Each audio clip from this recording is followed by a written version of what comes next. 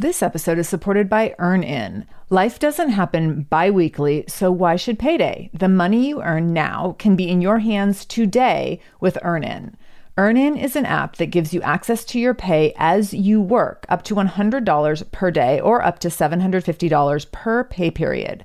Super easy to use. You just download the EarnIn app and verify your paycheck. Then you can access up to $100 a day as you work and leave an optional tip. So the app is free. You can leave a tip if you want. Any money you access plus tips are automatically repaid from your next paycheck. So here's the thing. Sometimes getting close to your next paycheck, next pay period, and you realize, oh gosh, like paycheck doesn't come until next Friday, but we have this event that we need to attend this weekend and we need money for it. Or we have to buy a gift for someone. Or, oh my gosh, like my kid tore through their shoes and now we have to buy new shoes this weekend and the money's not in the bank yet. So EarnIn can help you access the money you've already earned at work by giving you this little bit of money in advance. So make EarnIn part of your financial routine and join EarnIn's over 3.5 million customers who say things like, when I think about EarnIn, I think about financial stability and security, and it gives me a lot of peace of mind. So for our listeners, all you need to do is download EarnIn today. It's spelled EarnIn, and you can download it in Google Play or the Apple App Store. When you download the EarnIn app, type in Shameless Mom under podcast when you sign up. So there'll be a little place where it says, what podcast did you hear about them on? Type in Shameless Mom under podcast. This helps to show support for our show and our advertisers.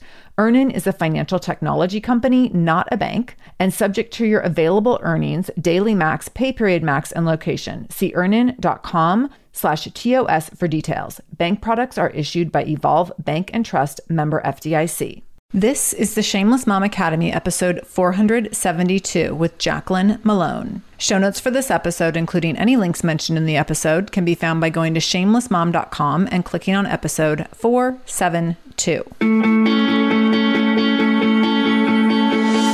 Welcome to the Shameless Mom Academy. I'm your host, Sarah Dean. I'm here to give you and other passionate, driven, unapologetic moms tools, resources, and a little bit of humor to help you lead more positive, powerful, and purposeful lives every damn day. One of the best things about the Shameless Mom Academy is our community, so be sure to join us in our free private Facebook group to connect with other shameless moms just like you. You can find us over at shamelessmom.com/Facebook. All right, let's dive into today's episode. Jaclyn Mellone helps experts exponentially grow their businesses by becoming the go-to authority in their space. She is a coach, a strategist, a keynote speaker, a shameless mom, a guac lover, and the host of the Go-To Gal podcast, which I had the great fortune of being on, and it was so much fun. Jaclyn helps her clients get out of their own way, package their expertise to scale, position themselves as the go-to authority, and have their dream clients and opportunities landing in their laps. Her signature approach combines restructuring her clients' business models, reframing their mindset, and revamping their marketing so that they can become the go-to authority from the inside out. Jaclyn supports experts at all stages, from freelancer to global brands. She has spoken at marketing conferences around the U.S., grown her social media channels to total over 50,000 followers, and has been featured in Entrepreneur, Yahoo Finance, Reader's Digest, Parents, Well and Good, and dozens of podcast and radio appearances. She has proudly built the Go-To Gal empire in her slippers from her living room in Rochester, New York, while raising 2 babies. I loved this conversation. So Jaclyn had me as a guest on her show and we just completely hit it off. And I was so excited to have her come join me on the Shameless Mom Academy. And this conversation did not disappoint. Jaclyn will be sharing with us the impact of helping her dad start a business way back when in 2004, how strength comes from vulnerability, not showing up as your strongest self, her journey into motherhood as the mother of a preemie, how she managed emotions by not letting herself experience them and then realized how harmful this was, how she now practices embracing feelings, especially hard feelings, knowing that her personality type is prone to avoiding emotion, how to become more okay with your feelings being uncomfortable and inconvenient, and 4 practical tips to practice feeling hard feelings. This was a really fun, also very vulnerable, very raw conversation. Grab a tissue, perhaps, and let's welcome Jaclyn Mellone to the Shameless Mom Academy. Jaclyn, welcome to the Shameless Mom Academy. I'm so excited to have you here. Oh, I'm so excited to be here. Thank you for having me. So I was on your show, Go To Gal, like probably 2 months ago now, and we totally hit it off and had so much fun. So I'm so excited to have you here. And then we just did like 15 minutes of therapy with each other before we hit record. So I know this is going to be magic. No pressure. Me too. I can handle the pressure. It's okay. I love it when I get introduced to different podcast hosts and just entrepreneurs and moms who there's just this immediate like chemistry and synergy with, where, I mean, you even said at the end of our little therapy session, you're like, we need to just like have a coffee, like a Zoom coffee date, because when you have those moments, I think you need to recognize like, oh, these are my people. This is who I want to surround myself with. So true. It's so true. It's so needed.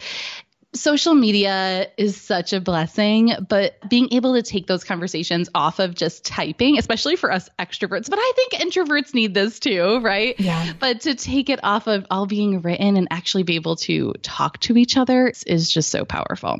Yes, yes. And I'll piggyback on that and say that we're recording this in the context. So it's June 11th.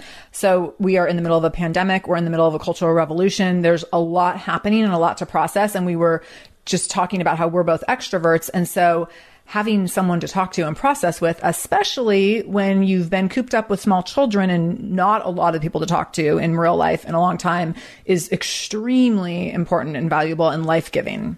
Oh, absolutely. So tell us a little bit more about the dynamics of your personal and professional life beyond your bio right now. And what are you most excited about? Now, I know I just said like we're in the middle of the pandemic and cultural revolution. So I feel like excited, like I need to explain that. Thank you. That we can be in a lot of pain and also be hopeful. So if you want to talk around all of that, go for it. Yes. So it's so interesting with the pandemic, and we're in phase 2 right now, at the time that we're recording, where I live in upstate New York, in Rochester, New York. Oh, you are? Yes. What phase are you in? We are not. We're like in 1.5. This is like the new small talk. Like, what phase are you in?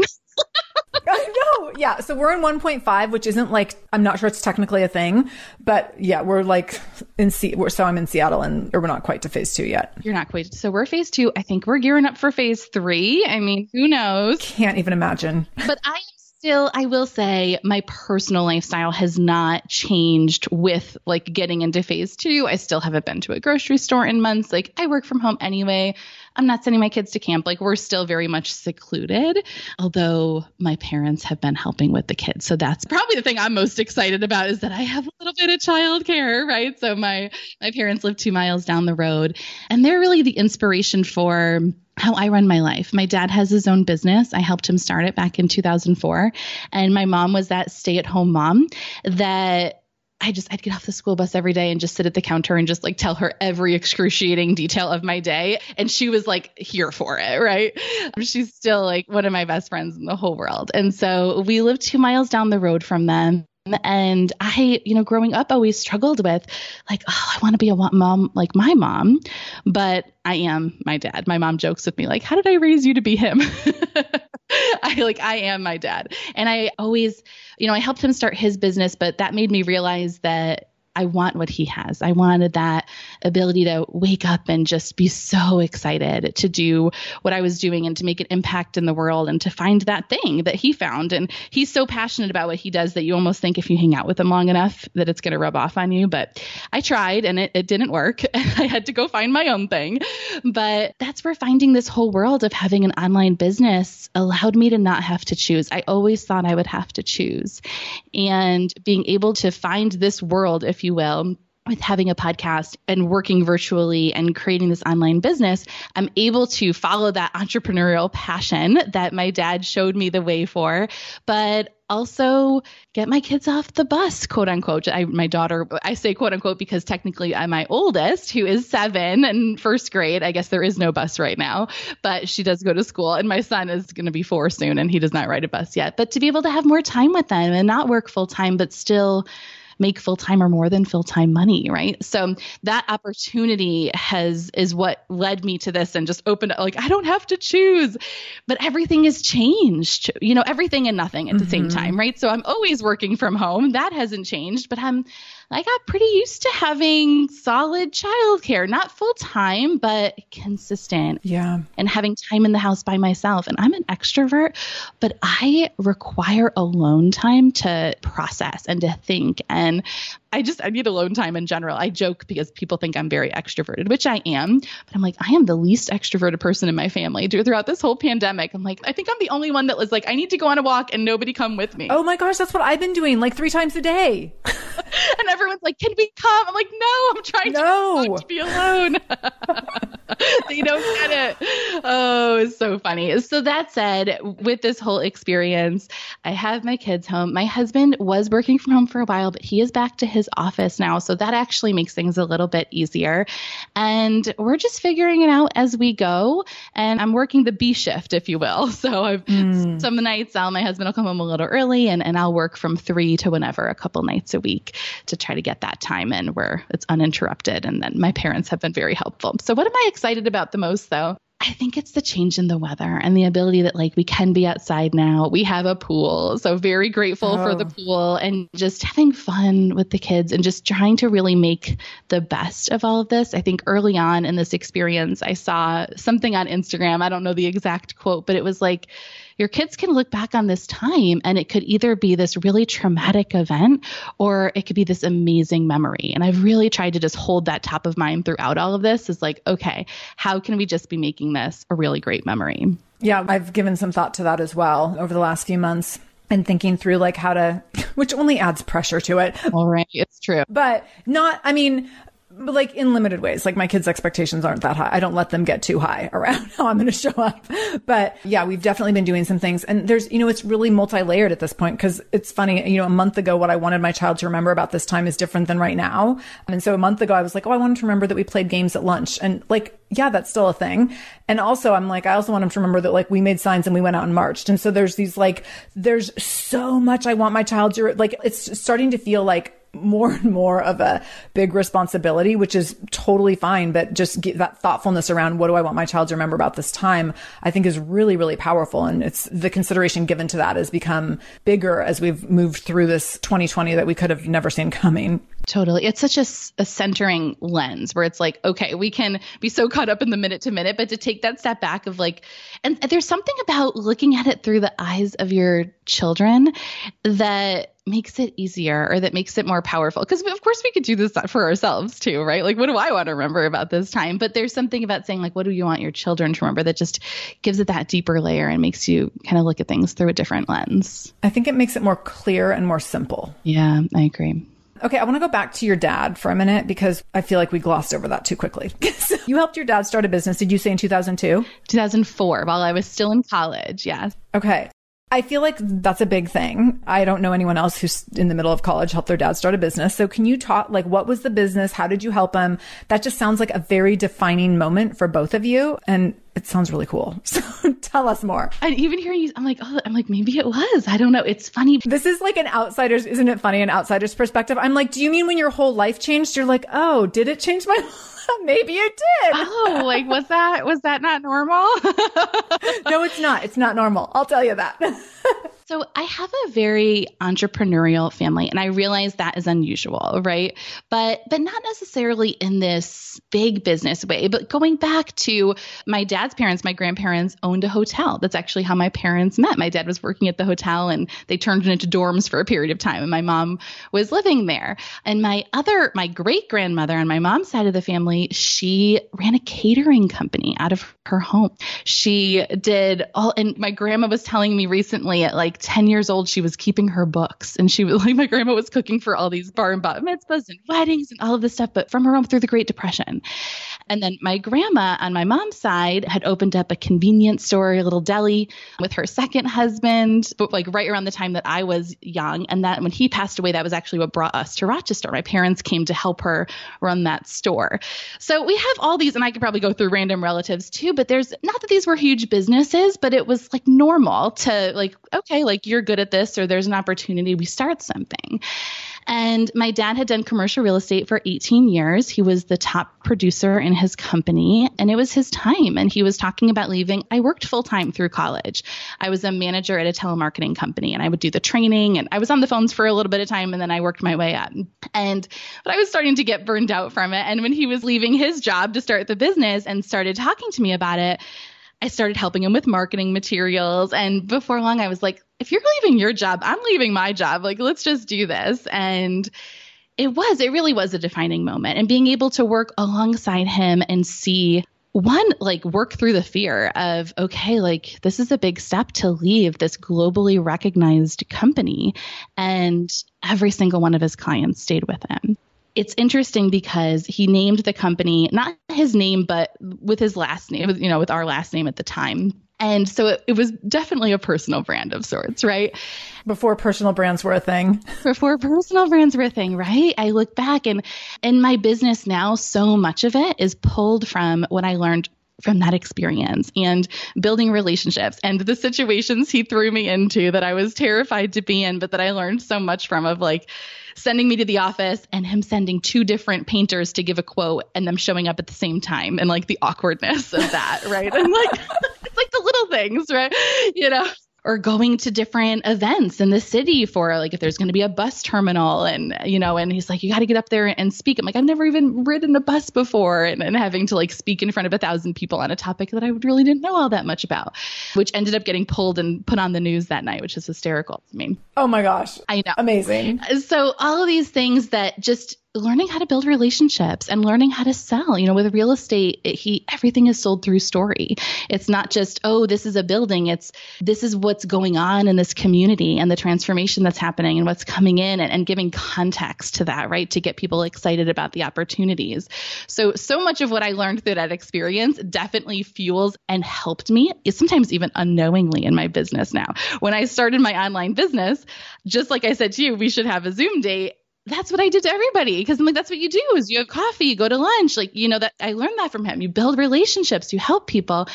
And not everyone does that in this world. A lot of people don't think like that. So I think that helped me in the beginning to not just build a network of people, but to really build friendships and see opportunities and give other people opportunities, get opportunities, but really just to understand the world, I think, a lot better, because when you're having a real conversation, there's just a deeper level there that you just can't get from reading blog posts. Right. This episode is supported by a podcast I want to share with you called Understood Explains. So show is about navigating ADHD, dyslexia, and other learning and thinking differences, which can be so confusing.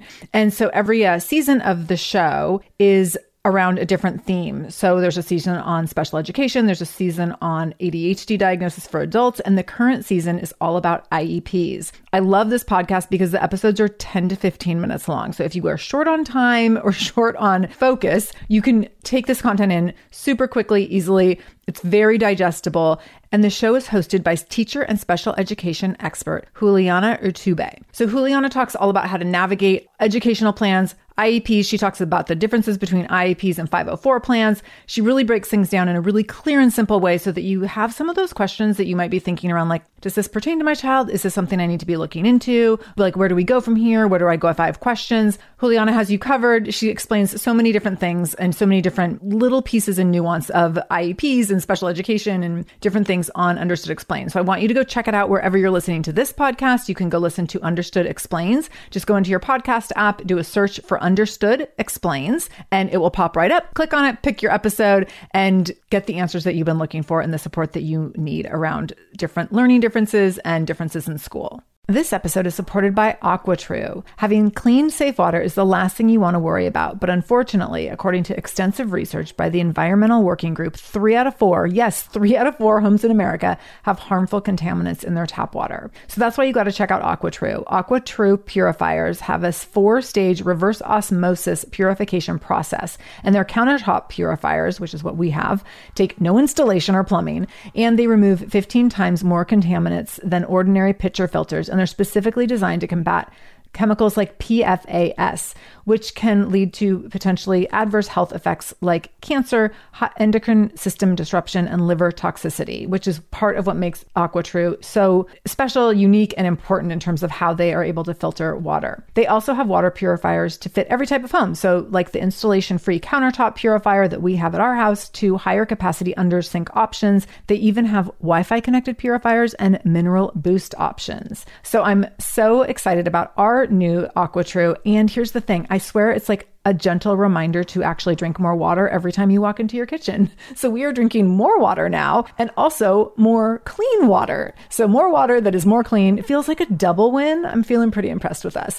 I feel like sink water, tap water becomes invisible at a certain point. And when I see the purifier on my counter, it's like many time a day reminder to like, keep drinking, keep drinking. So I want you to check out AquaTrue for yourself and for your family. AquaTrue comes with a 30-day money-back guarantee, and that makes it a great gift as well. Today, my listeners can receive 20% off any AquaTrue purifier when you go to aquatrue.com. That's AQUATRU.com and enter the code shameless at checkout. That's 20% off any AquaTrue purifier when you go to aquatrue.com and use the code shameless, SHAMELESS.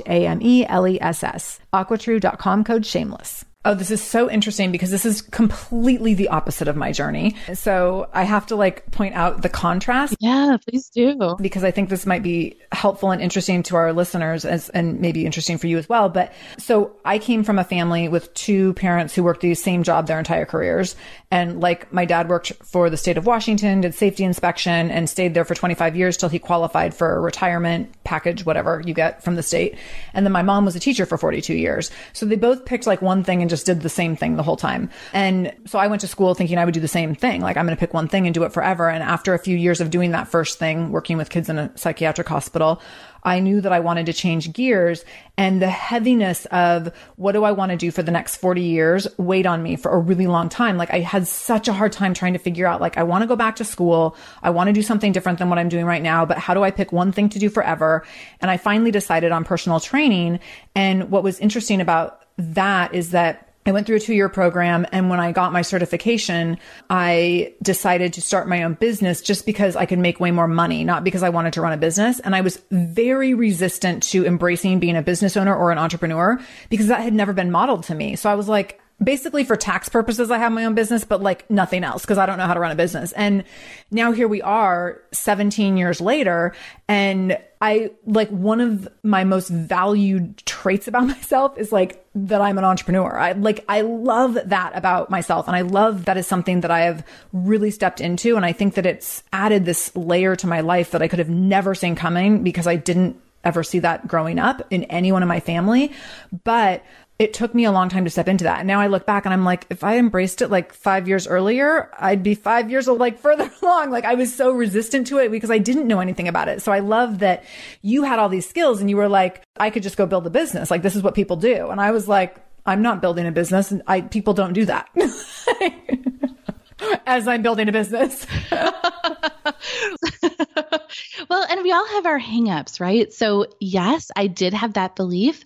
But I also was surrounded, and being in commercial real estate too, my clients, right, were also entrepreneurs. Many of them, we also worked with some national chains, but many of them were local entrepreneurs, you know, who had these big dreams.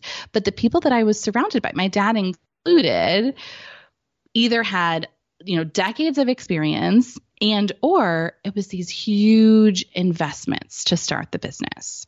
And so what was modeled for me was, even though my dad didn't have this big startup, it just was like, okay, well, he was there for almost 20 years, right? But these other people, it was like, oh, to do something, you have to have this, you know, you have to get this big loan and get a building. And like, it felt like something that was further off. I did pursue some other opportunities, things online. I didn't find the right people online. I wish I would have found the right people online sooner, because I look back in my 20s and I had a bunch of ideas, but they never really got past the logo stage, right? And the dreaming stage. And I didn't really know how to take it further. And it wasn't until I found podcasting, ironically, a very meta thing right now, that I was able to hear the behind the scenes of how these people were doing it. And this whole world opened up to me of like, okay, now I get it. Now, I'm sure that information was there long before I found it. And it probably was in blog posts or other things, but I didn't even know that I could go look for it, honestly. You didn't know what you didn't know. Yeah, I didn't know. I didn't know for sure. So I'm so glad I found it when I did. Yeah. And even when I did, it took me a while to try to think of that perfect thing, right? But that's why podcasting will just always have a special place in my heart, because I think it just opens up opportunity that no other platform does. Totally. Okay, so we're going to totally shift gears now. Keep me on track, yes. No, I love this. I think like this is so fun for me to talk about, but I also want to make sure that we talk about your journey into motherhood, because I know you had this unique experience coming into motherhood, arriving in motherhood, where you learned a ton about yourself. And I think there's a lot of growth I want to make sure we have space for to talk through there as well. So tell our shameless moms, how did you learn, or what did you learn about yourself through becoming a mom? Well, should I start with the punchline or should I start with the story here? So I think start with the punchline. Oh, so the big thing that I learned was that strength doesn't come from not having emotion and from being the perceived strongest person of, I don't even know what it is. So it doesn't come from that like emotionless, like I can handle anything person, but that really I found my true strength through being vulnerable and open up and embracing my emotions and processing my emotions and really letting in this other side of me that I was so afraid that if I went there, that everything would fall apart. And I think becoming a mom, it is vulnerable. It is, from the day you find out you're pregnant, you're in situations that you just can't avoid feeling vulnerable. And yes, it's had me open up in ways that I didn't even realize I needed to open up in, and to look at everything through a different lens. Yeah, I think that makes a ton of sense. And did motherhood directly and or immediately impact your business or evolution around your business? So I did not start my business until after I was mom, which is really funny because before, in my 20s, I had all these big dreams. I never went anywhere. In my head, it was like, I have to do all X, Y, and Z before I become a mom. And I think I thought that once I became a mom, I guess everything is a little bit harder, right? But it was like, oh, once I become a mom, like that's not going to be possible, or at least not for a while. And so I thought I had this deadline. And then it came to a point where I wasn't going to push that deadline off anymore. I was like, okay, you know what? And I actually I helped my dad start the business in 2004. Then I had my quarter life crisis around 25 after a few years and having success in that business, but realizing it wasn't for me. And I went to work for several other entrepreneurs, local, doing marketing. And before we started a family, I actually went back to work for my dad, knowing that it wasn't my passion, knowing that it wasn't the thing, but knowing that I could have flexible hours, knowing that I could make good money, and thinking that that was probably the best compromise at the time to be able to have that work-life balance that I was really not going to have any of those other positions. And so I went back to work for my dad, and I literally told my husband, I think I was 29 at the time or 28, and I was like, okay, I'm going to do this until I'm 40. And at 40, I'm either going to be so successful at this that I'm just going to keep riding the ride, or I'm hopeful by then I will have found something along the way that is my thing, But it was a very strategic decision to, even before we started trying, of, okay, I'm going to leave this job and I'm going to go back to do this because I wanted that. And then with my daughter was born 8 weeks early. We can talk about that for sure. And after I had her, and all of that experience, I had taken a lot of time away from work, and I was able to, right? But also I wasn't making money when I was taking that time away. And it made me realize, okay, I need to really figure something out before we have another child to be able to not put ourselves in such a hard place financially. And also, if I'm going to have this baby and I'm going to be leaving her to go do something, I want to be doing something that I really love doing. And that is something that I got that inspiration. I am paraphrasing that from, I'm going to forget her name, Sheryl Sandberg, just to give proper credit where credit's due. She says something like that. And I was like, yes, like that resonates with me. If I'm going to be leaving this baby, like I want to be doing the thing that lights me up. Right. So the seed was planted. And shortly after, I found podcasts and started my business. And then, got pregnant with baby number 2 before I was starting so I launched my first podcast, my first paid program, and found out I was pregnant with my little guy all in the same week. Back fall of 2015. Yes, it was quite the week. Oh my gosh. Yeah. That's amazing. Can you talk about your daughter being 8 weeks early and talk about what goes with that, and what I know that you've shared with me, some of the journey around that, and especially around feelings and emotions and what that looked like for you. Can you share with our listeners some of that? Of course, of course. So going back to that time, I was, it was a pretty normal pregnancy to start. I was certainly very sick in the beginning with morning sickness and stuff, but otherwise nothing different going on. I hadn't gained a lot of weight. I'd only gained like 8 pounds. I had a bunch of girlfriends who were also pregnant at the same time, and they were teasing me that I was like 20 something weeks pregnant and only gained 8 pounds. And they're like, what's going on? Like, because they had gained, 2 or 3 times that maybe at that point. And then all of a sudden, I had gained like 10 or 12 pounds in a week. And it was like, whoa, but everyone's like, oh, it's about time, right? And so I was like, all right, you're right. And I actually called my doctor and they were like, well, has anything changed? I'm like, well, I had a shower. I was maybe like 28 weeks pregnant at this point. I'm like, well, I had my baby shower and I've been eating like dessert with lunch every day. Like I was just like, I really hadn't been eating well, Typical pregnancy stuff. I'm like, oh, we have a lot of like yummy leftovers, so like, all right, go back to eating normal. And, like, we'll see you next week or whatever. And when I went in for that appointment at 30 weeks, my doctor had this look on her face and was like, okay, like, I want you to stay calm, but I need you to go immediately. Oh, I knew I was going to get emotional telling the story. I thought it was going to be later on in the story, but just going back to that moment. Okay, bear with me. So, but she's like, I need you to go immediately to triage. And I'm like, okay, but I don't have anything on me. Like, can we stop home first? And she was like, I need you to go immediately to triage. I'm like, okay. So, and my husband actually had gone to all of my appointments with me. And that was the one that he didn't go to because it was like a no big deal, like, and he was supposed to go actually away that night. So we were so thankful that like the appointment was that day and before he had left. And so we went to the hospital at 30 weeks and I had severe preeclampsia. So that meant that my blood pressure was high. They were able to keep it under control. The protein in my urine, I don't know. I should probably know the unit of measurement that they say, but it was supposed to be like under 70 and it was like 6,000. Oh my gosh. I'm like, am I going to die? Like, what is this? Right. And they're like, no, but you're going to have to stay at the hospital. And so fortunately, we have a really incredible hospital here where I live. And actually, the irony was 20 something years earlier, my brother was born 10 weeks early at the same hospital. Wow. So totally unrelated, but it is interesting because I don't have a lot of friends that had preemies. And so for my mom to have a baby, now 30 years ago, at 30 weeks, and I ultimately ended up having Eleanor at 32 weeks. It is kind of unusual. Yeah. But we were in good hands. And here's the thing is it works so hard to keep my spirits up, right? You can think of the situation of being in a hospital, for 3 weeks. My husband slept in a recliner next to me every single night.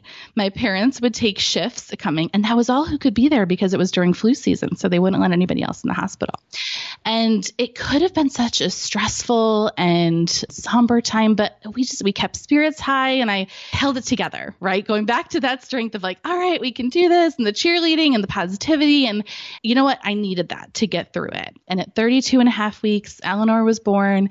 And then she ended up spending 25 days in the NICU from there. And same thing. It was like, I had my anchors of what I was holding on to of like, okay, I go to the NICU and pumping and I can change her diaper at this hour and I could take her temperature at this hour. And, and when I was allowed to start nursing or doing kangaroo care for the first week, I wasn't even really allowed to hold her much. Sorry, I don't talk about that side of it much, but it was tough. Yeah. You have this vision in your head of what becoming a mom is going to be. I remember having all these rules of like, okay, I'm going to have her and then I'm going to, as soon as she's born, we're going to do skin to skin and she's going to be on my chest and no one else is allowed to even like look at her for however many hours, right? Like I had read the books and listened to the podcasts and I had this perfect vision for what that was going to be. And then it wasn't, right? What I learned from that was, and during that whole time, and it's funny because the irony of like, oh, I was this person that didn't like process these feelings and now I'm like a blobbering mess talking to you about it. I feel like now I'm the opposite side. Which I love. It's like, all right, Jaclyn, like let's pull it together a little bit. Like, okay, here we go. But then it was like, I felt like if I let my guard down, I felt like if I let my brain go there of like something could go wrong. that then it might happen, or that then everyone else around me would fall apart, right? And for me, what felt harder than even exploring my own emotions was being able to hold space for everyone else's emotions around me, right? So I felt like if I could keep my head up high, if I could keep, the good spirits, that would keep everything together, right? That was my way of taking control of the situation as best I could in a situation that you couldn't. But I look back and just, at one point, my mom, who was sharing a lot on social media at the time, and I was not expressing in that way, but that helped her, and I was fine with that. And she was like, this person, she was telling me all these people that were sending me their prayers. And at that time, I was in such a place where I was like, we don't need prayers. We're fine. And I couldn't even accepting a prayer felt like too much, which now I look back and I'm like, take all the prayers. Even now I'm like, pray for me. We're going, I'll take whatever, right? But going back to that place, that felt vulnerable to even accept prayers. It felt like I had to admit that we were in a place where it was rough, right? And so through all that, I think I held it all together and held it all in. And honestly, I had people, friends, family being like, wow, you're taking this so well, you're doing, and getting praised for it, right? And that's probably something that has been throughout the course of my life, being able to do that. And as I went on, at that time I didn't have a business, right? So I came home, I stayed home with her for a while. I started to work part-time maybe after 6 or 7 months and kind of eased back into things a little bit. But as I started my business journey in 2015, my entrepreneurial journey and my personal development journey have really been parallel. When I first started my business, I hired a coach, and I remember telling her, I swear I'm normally confident, but there was something about starting my business that just brought up all of these insecurities, all of these fears, right? And I'm like, I don't even know who I am saying this stuff to you or having these thoughts, but it was because I was really pushing myself outside of my comfort zone. And through that, it forced me to really start working on myself and digging deep and exploring parts of myself that I had really been too afraid to explore. And so that's really been, and I'll rein it in a little bit, but that was, I think, where it started, is with starting my own business and starting to look. It wasn't like I came home from the hospital with her and had this profound, now let me feel the emotions. It was just focusing on, parenting in general is very task oriented. And then especially with the preemie, it was we came home with this regimented schedule from the NICU, and I felt like I was able to really just find my comfort in that then. So it wasn't until years later that I started to explore and unpack all of this. This episode is supported by Mysteries About True Histories, a podcast for your kiddos. So from the creators of the hit podcast Who Smarted and Netflix's Brainchild comes the adventurous world of Mysteries About True Histories, affectionately known as MATH. Every episode follows Max and Molly, who have just been recruited into a secret order of problem solvers, on an adventure through time packed with puzzles, hidden equations, history, and laughs, making learning cool. This podcast is perfect for ages 6 and up, and new episodes drop every Thursday, each stacked with so much laughter that your kiddos won't even realize how much they're learning. I love a show where, as a parent, you're like, hey, let's listen or watch this or whatever, and your kids are thinking they're getting extra device time or what have you, and you're like, they're learning right now. So it feels like such a big win. So I want you to go check out Mysteries About True Histories wherever you listen to podcasts. You can tune into Mysteries About True Histories with your kids. You can follow and listen on Apple Podcasts or wherever you get your podcasts, wherever you're listening to this podcast. So go check out Mysteries About True Histories to listen in and have some fun with your kid while they learn today. This episode is supported by Nutrafol. Did you know that hair thinning will happen to approximately 1 in 2 women? If you're among them, you are not alone. Thinning hair is normal, but it's not openly talked about, so it can feel lonely and frustrating and sometimes even embarrassing when you're going through it yourself. Join the over 1 million people who are doing something about their thinning hair with Nutrafol.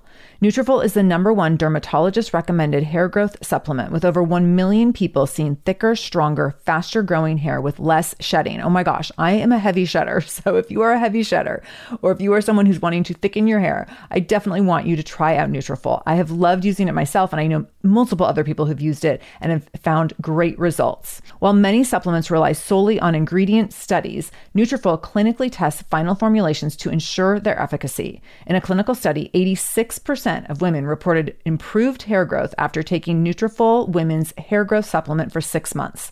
To get started, you can take their hair quiz on Nutrafol.com, which will give you a personalized health plan based on your special root causes. Nutrafol is committed to helping you identify root causes of any shedding or hair loss so that you can really start to rebuild healthy hair in a way that is customized to you. So take the first steps to visibly thicker, healthier hair. For a limited time, Nutrafol is offering our listeners $10 off your first month subscription and free shipping when you go to Nutrafol.com and enter the promo code SHAMELESS. Find out why 4,500 healthcare professionals and hairstylists recommend Nutrafol for healthier hair. Go to Nutrafol.com. That's Nutrafol.com, promo code SHAMELESS. Nutrafol.com, code SHAMELESS. So interesting. And I find it really relatable of like, I relate to this, the emotional state one holds when they want to control all the things and they don't want everyone else around them to lose it. So you're just like, I'm fine, I got it. I'm fine, I got it. Like, I would totally have been the same way, I think. Or be like, I'm going to cry when everyone leaves tonight. Like, no one needs to be a part of that. Like, just that. And what you said earlier really, really resonated with me earlier in the conversation about that strength doesn't come from showing your strongest self, that it comes from vulnerability. But I think there's certain personality types that are like control freak, type A, perfectionistic, high achiever personality types, which I categorize myself as. And I think that we tend to struggle with, like, we want to show up as our strongest self and be seen as showing up as our strongest self rather than stepping into that vulnerability. And not that we don't see the value in vulnerability, but it's really hard. It's really uncomfortable. It takes way more time. Like, it's just inconvenient. And so I love this realization around recognizing that that needed to happen. Yes. And I give so much of that credit also to Brene Brown. I feel like, thank you, Brene, for taking me on this journey. Sister Brene. Yes. Oh, all those shout outs there. But no, it's so true. And interestingly enough, and I don't know how into personality tests and all of that you get into. I love them. I am not type A, but people think I'm type A. Like, I think I act type A. I give off the impression that I'm type A. Like, and not even just like, even in like other moms from school, I could just tell by the way they like ask me things. I'm like, oh, you think I'm type A too? And I'm like, I think I have it all together. Right? Like, oh, I must really give off, like I get the text like, oh, I didn't get the email that was supposed to be here like, an hour ago. I'm like, oh, I don't. But I think along the way, and I don't know if I just, this was certainly not conscious, but along the way in my life, I adopted the belief that I had to act type A or be type A to have success. And with that, through, again, I was not consciously aware of this, but through the Enneagram. So do you know your number? I struggle with this because every time I read through it, I'm like, oh, I swear I'm a 1, and I swear I'm a 2, and I swear I'm a 3. So what are you?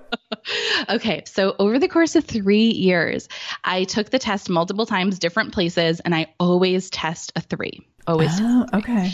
And so I just thought I was a 3. And here's the thing. Nobody questioned me on it, right? Everyone's like, oh yeah, of course you're a 3, right? Because I was acting like a 3. But it was interesting to me. My best friend in the business world, we were having a conversation. She's like, are you sure you're a 3? I really don't think you're a 3. And I'm like, and I was like kind of offended. I was like, what? Like, no, of course I'm a 3. Like, because to let people know, 3 is achiever. 3 is achiever. I'm like, you don't think I'm an achiever, right? Right, exactly. So that's like being like, you don't think I'm that great? I think I'm pretty great. You don't think I'm great? And at the time, she thought she was a 3 too. Turns out she's not, right? So I'm like, wait, like you think you're an achiever and I'm not? So I was like totally like not mad at her, but I was like, what? And like a bruise to the ego. And then months later, I was having the conversation with my best friend since 2nd grade, totally outside of the business world, although she actually does have her own business too.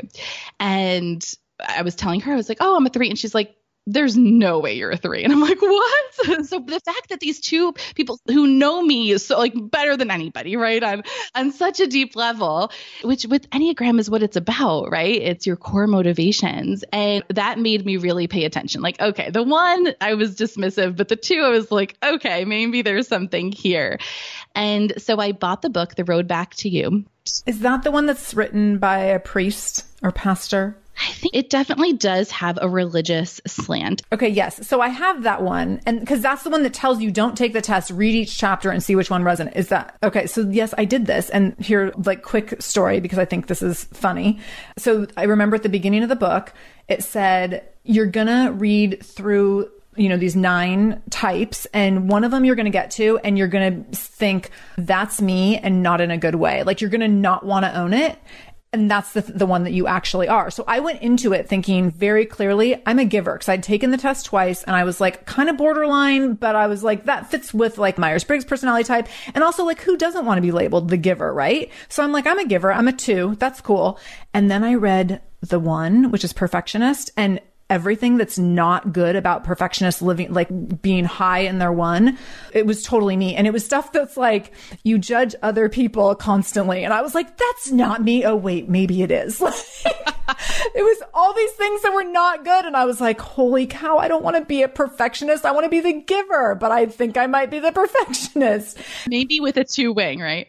I know, but then I related to a lot of the 3, except for that I didn't feel like I achieve at other people's expense. Like I look at people, and there's people who I know who are 3s who are like, I'm going to achieve at the expense of like family time or this thing or that thing. And that didn't resonate with me, because I was like, I don't think I do that. Like, I don't know. So anyways, I'm going to let you finish, but that's where I was with it. So I'm curious. Okay. So this may help you. So what helped me was because what I realized was I couldn't focus on the actions. And in retrospect, I see this very clearly because I was acting like a 3. I was testing like a 3 because I was acting like a 3, right? Like me saying before, like I felt like I had to act like type A to be able to be successful or achieve. And same thing with stepping into that achiever. So I put on this 3 mask totally unconsciously, but that's the way that I was operating. But with the Enneagram, when you take the focus off of the actions, right, in the description, I would pay close attention to the core fears. Oh, that's the juicy part. And that's where it gets real. Okay, so tell me more about the core fears. Expose us. Tell us all the vulnerability around your core fears. Right. And so I am really a 7. I am not a 3. Oh, and I don't even know what a 7 is because I only know the first 3. Well, and it's interesting because 7s are like, if you look at all of the memes or whatever, 7s are always like hiking or camping or like traveling the world. Like they're like the adventurous ones. And if you see me at any given time, there's like a 90% chance that I'm in a dress and I have red lipstick on. And right. I was like, I don't really feel like from following you on social that you're a big hiker, right, camper kind of gal. And now I haven't left my house in 3 months, but I'm pretty settled here. We've had the same home since 2007, so I just like at the surface level, right? Not a 7. But when you dig in, and the core fears of a 7 are experiencing negative emotions. It's all going to tie back to where we were, right? Oh my gosh, this is so good. So with 7s, we're joyful, we're pleasure seeking, and yes, adventurous, but that shows up in different ways at different stages of your life, right? And the fear is really around that experiencing negative emotion. And with the 3, I think it's about like not being liked or accepted. I think is something like that, or maybe it's failing. It's something like that, because with 3, it's not just about achieving, but it's about people knowing you're achieving. Yeah, like validation. With that external validation of it. With the 2, I think there's something about that acceptance of others, maybe of while you're helping them. I don't know all of them off the top of my head, but when you dig into the fears, that's when it gets real. And that's the stuff that you can't just be acting like another one for, right? And I could relate to the 3 on some level, but it really wasn't true to who I was. But when I look at the patterns that I've experienced and how far I've come, but also how far I still have to go on that journey of processing my emotions and just being open in that way, it was like, oh, I get it. And that's when I really started to notice too, the patterns of numbing of, okay, like that's an inconvenient thought. That's an inconvenient feeling. Like, let's have popcorn. Let's, read gossipy comments on Instagram. Which is exactly what we were talking about right before we started recording.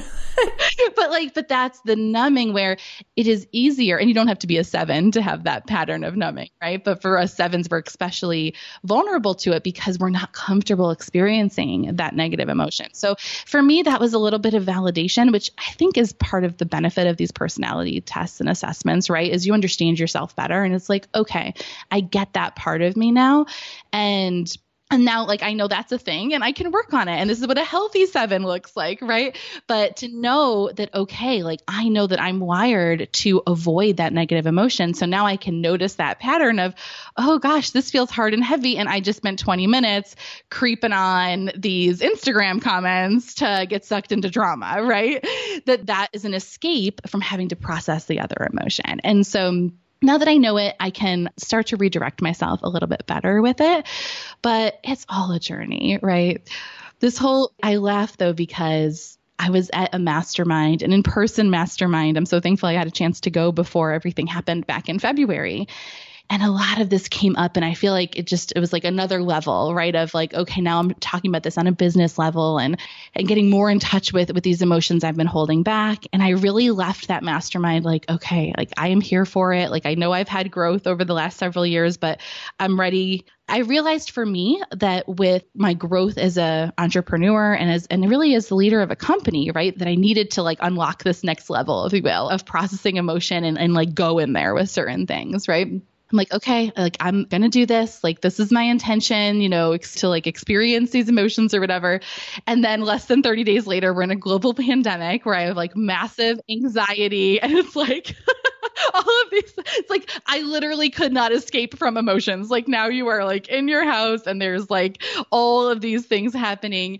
And I literally went, from wherever I was on the journey to just like crying for 30 days straight of just like, I had to like, just go there. Like, there was no escaping it. And I really embraced it and tried to really be healthy with it of how can I be processing, giving myself space and having conversations with my kids and my husband and even my parents. And we experienced a lot in the first, 6 weeks of all of this. And we lost a family pet, and it was both of my children, but my son still, I don't think totally understands it.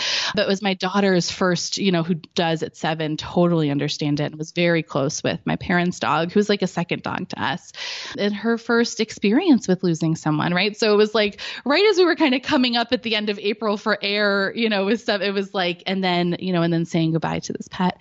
So it was just a lot of emotion. But what I learned through that was how much closer and deeper all of these relationships, of how much more I was letting my kids in, my husband in, my parents in by going there, right? Because you don't want to brush over those things. And I'm so glad that I was preparing myself for that, because, and it's like, we're probably 6 weeks out from Franny passing away, the dog, and my daughter still cries every day.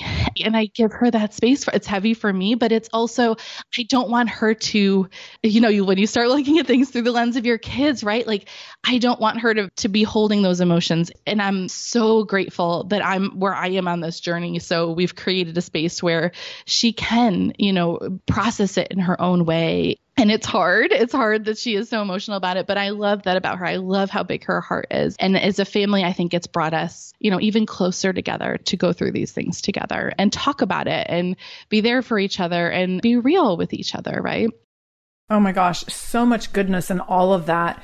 I'm curious if you can share, what practices do you have that allow you to step into your feelings? Because I think that if you are someone who has been really good at bypassing them, to be strong and show up solid and just be fine all the time, it's really hard to then be like, and now I'm just going to be vulnerable. And I mean, back to Brene Brown, gotta love her. And she fully admits, she's like, I hate vulnerability. I don't want to be vulnerable ever. It's awful. It's horrible. I can't stand it. Like, I'm really bad at it. And it's also like the only thing she talks about. Like, it's so amazing that you would think that she's someone who's like, let's talk about feelings. And I think she fully owns it, admits that she hates it. Like, it's not so how did you go from one end of the spectrum to the other? Like, are there like practical application tips that you could give to our moms who are listening who might want to be working on that? Absolutely. So there's different sides of this, right? So I'll say one side, which is totally Brene, is that in those moments where things are good, I think it's like, I can't talk about the bad without also talking about the good. In those moments where things are good, and then we start protecting ourselves from being too happy, right? When you're like all singing in the car, and then all of a sudden your brain is like picturing a horrific car accident, and you're like having this blast. It's like, why did my brain just go there? Or in one of her books, she gives that example of looking over your baby in a bassinet and being like, oh my gosh, like how could I possibly love you anymore? And then picturing something horrific happening to the baby. And that thought pattern, right? And I am raised by two very overprotective parents. The joke when I was little was like, oh, Jack's going to run into the pillow. Watch out. Because they were just so worried about me that their friends would tease them. Oh, so, I was the first and what have you. So I am trained to worry and to think about those things and saw so much value for so long in that. So part of this is retraining my brain to not always be worrying, right? And in those happy moments, find the gratitude, like literally as I'm starting to think the negative thought, be like, no, I'm so grateful for this moment. Like, this is amazing. Like, I want to remember this, like stay here in the moment. And also to remember too, that worrying is just imagining negative things happening. So let's use that imagination for good and start imagining like even better things happening, right? Because it can go both ways. As long as we're going to get creative, let's use it to our advantage here, right? Of like, oh, it'd be great if we did this all the time. But for those other moments of, especially through this pandemic of just, getting massive anxiety or just being pushed to my wit's end with having children home and no help for endless days or weeks. And all of those moments, I really, taking that. So, and sometimes, listen, like this is real life. Sometimes like it is an inconvenient time to have an emotion and we got to hold it together, right? Like sometimes that is just the case. But oftentimes, there really is space to be able to process that feeling, but it feels inconvenient. It feels uncomfortable. And the default is to shove it down. So in those moments, just embracing it and giving yourself that space to say, you know what, I just need to go. Like for me, it's like, I just need to like go upstairs for a minute. And so in those moments, feeling it, because feelings are feelings, right? Like we have to feel like you're having this, it's literally a physical sensation in your body. So when you are resisting it, like you're fighting with your body, and then it's going to come out in other ways. Like you can only shove so much. So giving yourself that chance to actually feel it allows it to pass through. And allows you to so sometimes it really is that, like, it can be that like quote unquote simple. So sometimes it's just a good cry. Or if I know that I've been shoving stuff down all day, it's also like, okay, let's like watch something that I know I'm going to cry watching, because then I could just have that like emotional release. And I think if you're really having resistance, that's like a really good way to be able to like process like the literal feeling in your body without like maybe taking this huge jump that might feel too uncomfortable for you to do. Right. So that is huge. And then sometimes I'm a verbal processor. So it is talking things out with a coach or a friend, or being able to, to really process things that way to see what's going on. And if I need to cry during those conversations, but give myself that space. I also, even though I'm a verbal processor, journaling helps me so much. And just sitting down of like, sometimes you can say, what am I feeling? Sometimes you have to prompt yourself of like, what am I afraid to feel? What am I afraid to admit right now? And to pull that stuff up, which again feels really inconvenient. Mm-hmm. But it's there, whether we admit it or not, it is there. And so I would say that is just like giving yourself that space to actually feel it, because it's a feeling. Sometimes I think we forget that, because once we have the feeling, we're creating all these thoughts around it. We're judging ourselves for it. We're making all those feelings mean something, but it is a literal physical sensation in our body. So in order to work through it, we have to actually feel it and sit with it. The other thing I want to say though, that is a little bit more, I don't know if you'd say woo-woo, but I'm big on meditating. I love, meditating, but it has been really hard to meditate having kids home all the time and all that, right? Meditation in a pandemic. Oh, meditation in a pandemic is, hey, I think everybody needs to have meditation as part of their life, but it is, for me, especially with how I have ADD and I have this brain that just goes, I need to have perfect silence. Like if I hear footsteps, like there's no meditation happening, right? 100%. Very relatable. So when I don't, have that ability to meditate, tapping has actually been so helpful for me. And I'm certainly not a tapping expert. And I just go on YouTube and I find tapping videos, but I find that I can do tapping for like 4 minutes. I can hear total chaos going on down like in the world around me. And I really feel an energetic shift from that. So if I need to give myself space to feel the feelings, but sometimes I need to also do something to channel my energy in a positive direction. And tapping has just been huge for me. Oh my gosh, so many great examples. And I love the variety of examples, from like super practical journaling and to super woo tapping, because I think there's space for all of that for sure. There is. I run the spectrum. Yeah. I really want to capitalize on what you said around being okay with your feelings being uncomfortable and inconvenient, because I think that we are in a place right now as a world where being in uncomfortable and inconvenient places with our feelings is really, really necessary. And it feels awful. But I think it's also really necessary that we step into that discomfort and that we are okay with the inconvenience. And I'm speaking specifically for white people right now, because I think that we in particular need to recognize especially as a leader, I'll say that I like to fix things. And I'm sure this probably goes with all versions of my personality type, but I like to be able to fix things and be like, oh, well, there's a problem here and here's a solution. A plus B equals C and we're done. And it's very hard right now to sit in uncomfortable and inconvenient feelings because there's not a clear path. There's not a clear solution. The path and the solution require a lot of work and an ongoing commitment to being uncomfortable and inconvenienced by your feelings. And so I think this is really, really pertinent right now in many ways. And as it relates to what's happening in terms of a cultural revolution, as it relates to what's happening with our families living in a pandemic and being really cooped up for a really long time. And then as it relates to just motherhood in general, where it's often easier to bypass feelings in motherhood because you have 18 things on your plate that need to be done in the next 7 minutes. And you don't really have time to sit and process and think through and grieve or mourn or be sad or be uncomfortable or whatever. And we need to make more space for that. And so I think that this is relevant in so many ways, always in motherhood, and also especially right now, given where we're at in the world. It's so true. And it's healthy for our kids to see that, right? That was one of my big revelations of I want my kids to see that I have feelings and that it's okay to have feelings. I can't just tell them it's okay for them to have their own feelings and not model that behavior, right?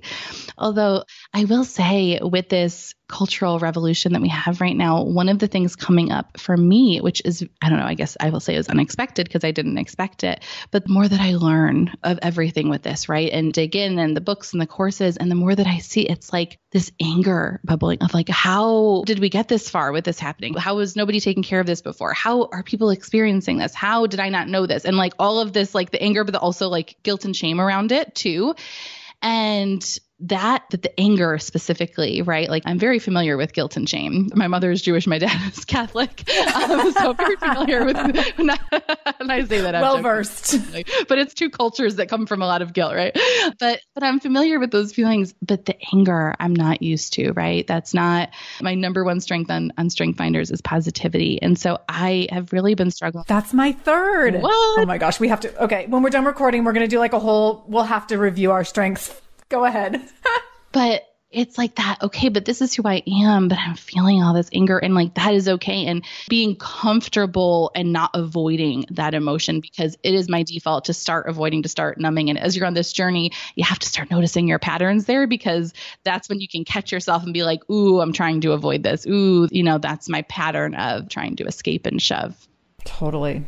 Oh, this has been so good. Okay. And I'm way over time. So thank you for sticking with me. I couldn't stop you. So I'm chatty. Thank you for being here yes. No, this has been great. So last two questions. First, tell us how you're currently showing up as a shameless mom. I feel like this is going to be but I feel like I'm showing up as a shameless mom right now in just writing our own rules for our family. It's, this whole in quote unquote homeschooling, which someone put as crisis schooling. And I think that's a much more accurate statement, and trying to figure out what our quote unquote new normal is of how we're doing this and juggling it, and just giving myself the grace and our family the ability to just figure this out for what's best for us and maybe not what's best for everybody else. So doing that shamelessly. Totally. Oh, I love it. And then tell everyone where they can find you, connect with you, listen to your podcast, all those things. Yes. Well, Go To Gal podcast, wherever you listen to podcasts, wherever you're listening to this podcast right now, come hang out with me over there. And then JaclynMellone.com. It will lead you probably anywhere else you would need to go. And Instagram, I have a Jaclyn Mellone account and a Go To Gal account. So I'm happy to connect with you over there as well. Awesome. And I think I have a link here for a Facebook group. Oh, sure. So if you are building a business and want to be that expert who is known as the go-to gal in your space, then yes, I have a Facebook group called Becoming the Go-To Authority. Perfect. So I will have all that linked up in the show notes, and people can find you in all those places, join your Facebook group if they're building businesses. This has been so fabulous, Jaclyn. I'm so grateful for your time. Thank you for sticking with me well past when we were going to be done, because this has been, I know, really, really valuable. I know this is going to help a lot of moms. So thank you so much. Oh, thank you so much. Thank you so much for joining me in the Shameless Mom Academy today. I really, really appreciate you being here, and I hope you learned something new. As always, this conversation will be continued over in our free private Facebook group. You can join that group by going to shamelessmom.com/Facebook to connect with other shameless moms just like you. Additionally, if this is your first time listening to the show, know that we are here every Monday and Wednesday with a brand new episode. So make sure you subscribe. Go to whatever podcast app you use and subscribe to the show so you never miss an episode. You can do that directly if you go to shamelessmom.com/review. That will put you in Apple Podcasts, where you can click on the subscribe button, and you can also leave a review. If you scroll down a little bit, you can leave a 5-star review. You can write a few sentences letting me know what you thought about the show. If you let me know how the show has impacted you in becoming a more shameless mom, you might be nominated to be Shameless Mom of the Week. Also, please share this episode. My goal is to help more mamas be more shameless every damn day. So please do share this episode. You can take a screenshot of the episode on your phone and then share it out on social media.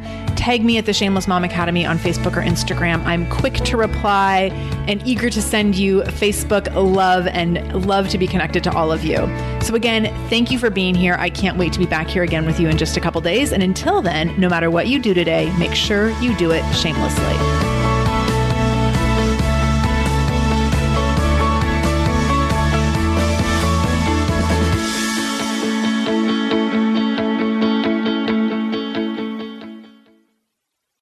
No one told us the truth about parenthood. Why? This is the podcast everyone needed before they had kids, because now that those little ones are here, there is a lot to unpack. I'm Rachel Shepardota, and I am your host for the podcast No One Told Us, where we tell the truth about parenting and let you in on all the stuff you really should have known about before having kids.